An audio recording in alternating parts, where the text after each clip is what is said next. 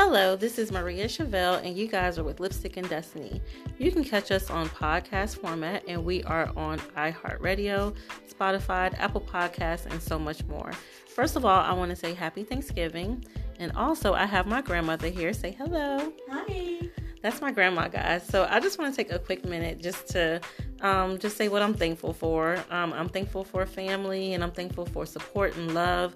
So speaking on that, I want to go a little bit into detail. As you all know, we have been on a personal journey this season.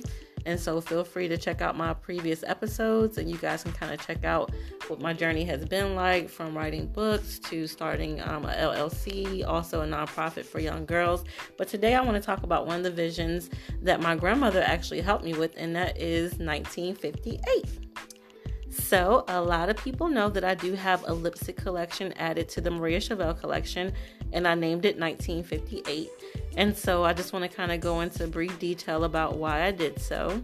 And so probably about in 2015, I knew I wanted to do a lipstick line, and the lipstick line was focused on women's empowerment.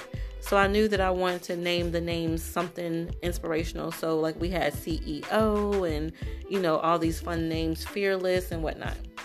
But the first color was a red color. And so as I'm looking through the different colors, I said, I want something to kind of pay homage to my grandmother, because once again, she was the one who supported me in my journey. She was the first one to help me out with my starter kit for my lipsticks. So I asked my grandmother, I said, Grandma, what year did you start wearing lipstick? And this is what she told me, guys. So I'm going to let her tell you her story about the first time that she wore lipstick. All right, Grandma.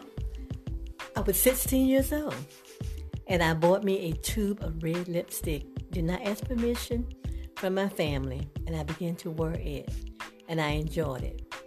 And what year was that? 1958. 1958. So, of course, when I heard that story, I was like, well, Grandma was feeling herself at 16, so why not name this lipstick 1958? And so we did.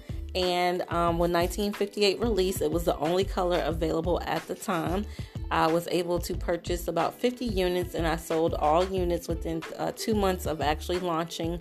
And that allowed me to take it another step further and buy other colors for my lipstick line. So 1958 is something that I enjoy because it just kind of reminds me of my foundation, and once again, my grandmother's support, and the year that she realized that she could do whatever she wanted. She was 16 years old, and I think that was just an awesome story to go with 1958. So if anybody who knows me personally knows that the collection, the Maria Chevelle collection, the logo is actually the numeral room. Grandma, help me out.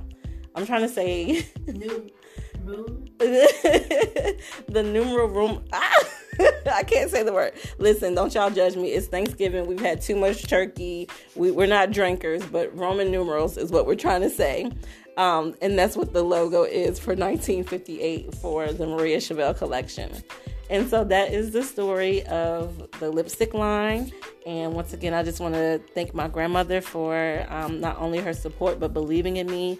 And I was able to grow the collection to something so much more.